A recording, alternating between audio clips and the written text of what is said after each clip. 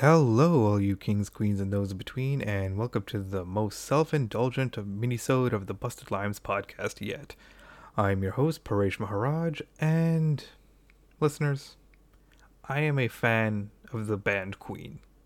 A big fan of the band Queen. A big enough fan to know that today, July 13th, 2021, is the 36th anniversary of the massive benefit concert called Live Aid. A concert that saw performances from the likes of Led Zeppelin, Madonna, Elton John, David Bowie, Black Sabbath, U2, and of course the band who somehow managed to steal the show from all of them, Queen.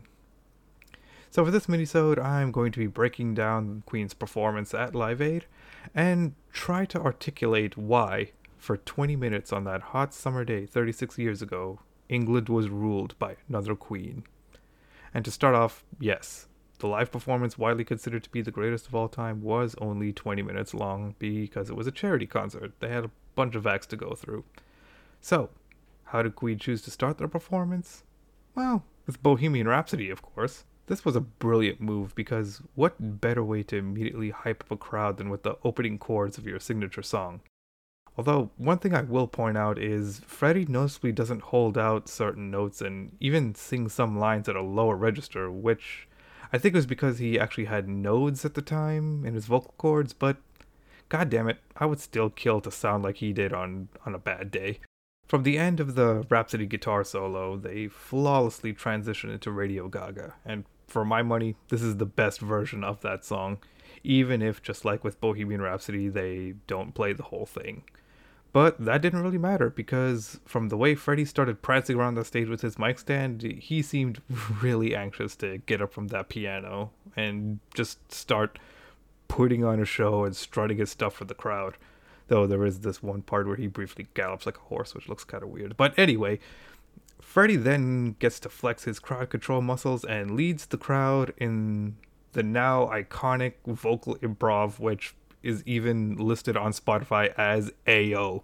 This little bit includes the famous note heard round the world where Freddie sustains a note for a full 5 seconds, and the crowd is actually able to match him, which is pretty impressive. This whole vocal improv segment is so memorable to me that the way I normally say the phrase, alright, I say it in the same inflection that Freddie does at the end of that little segment. And the fact that the crowd even repeats that back at him is just an exclamation point on Freddie's charisma. So, at this point, Freddie's voice is properly warmed up, so they go into Hammer to Fall, which was Queen's contribution to the Cold War paranoia subgenre of 80s music that definitely existed. I love this version of this song. It blows the album version out of the water, mainly because here, Brian May's red special guitar gets to, well, there's no other way to describe it. It fucking roars. Because even Freddie acknowledges how amazing it sounds on stage through his antics by constantly imitating Brian May's guitar playing with his mic stand, and ending the number by bending over and showing his ass to the crowd, but well, whatever, who am I to discuss the on-stage antics of Freddie fucking Mercury? So, how do you follow up with a loud, bombastic song about how surrendering won't hurt at all? Why, with a rockabilly song about getting around to falling in love that even your significant other thought was an Elvis cover. A mistake I really don't blame people for making because Freddie even slurs his words like Elvis twice during the song.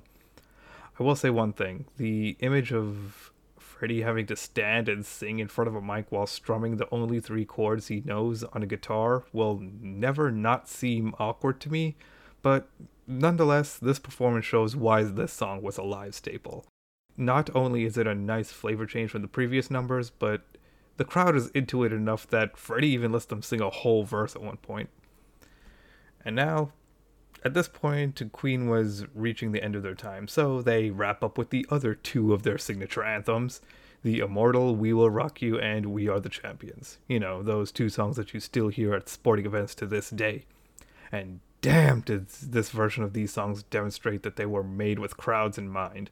Not only with the crowd handling the chorus of We Will Rock You, but Freddie speaking the phrase, I thank you all in We Are the Champions to the audience, which speaks for itself. As the music swells and finally concludes, the band say their goodbye to the roaring crowd, but later come back to close the night with a performance of Is This the World We Created? A song that seems like it was tailor-made for Live Aid, but it was actually written well before. Talk about happy accidents. So now that I'm done gushing about Queen showing what they can do within a strict time limit, maybe I could finally make good on my promise at the beginning of this minisode to explain what made this performance so captivating that David Grohl of the Foo Fighters says that any aspiring musician should study it. Well, I think there are two answers to this. The broad answer and the personal answer. The broad answer is Queen were just that damn good at controlling a crowd. Seriously, go watch the footage of this Live Aid performance and listen to how loud the crowd gets once Freddie starts Bohemian Rhapsody. Once they hooked the crowd with that, all that was left was to keep their attention, which Queen was able to do with a set list made of their biggest hits at the time and Freddie's antics. As for the personal answer, well, you remember how I mentioned at the start of this minisode how Freddie's voice didn't sound as good as it usually does, and just as an FYI, my point of comparison is how he sounded at Queen Rock Montreal back in 1981. I've watched this performance enough times that I could pinpoint every moment where Freddie's voice cracks. But, you know something? It doesn't hamper my enjoyment of the concert in the slightest. And that's my personal reason for why I love it so much. It unintentionally teaches a lesson that I, and I think everyone else in my little circle of talented friends, should retain and keep to heart. That you should never let perfection get in the way of greatness.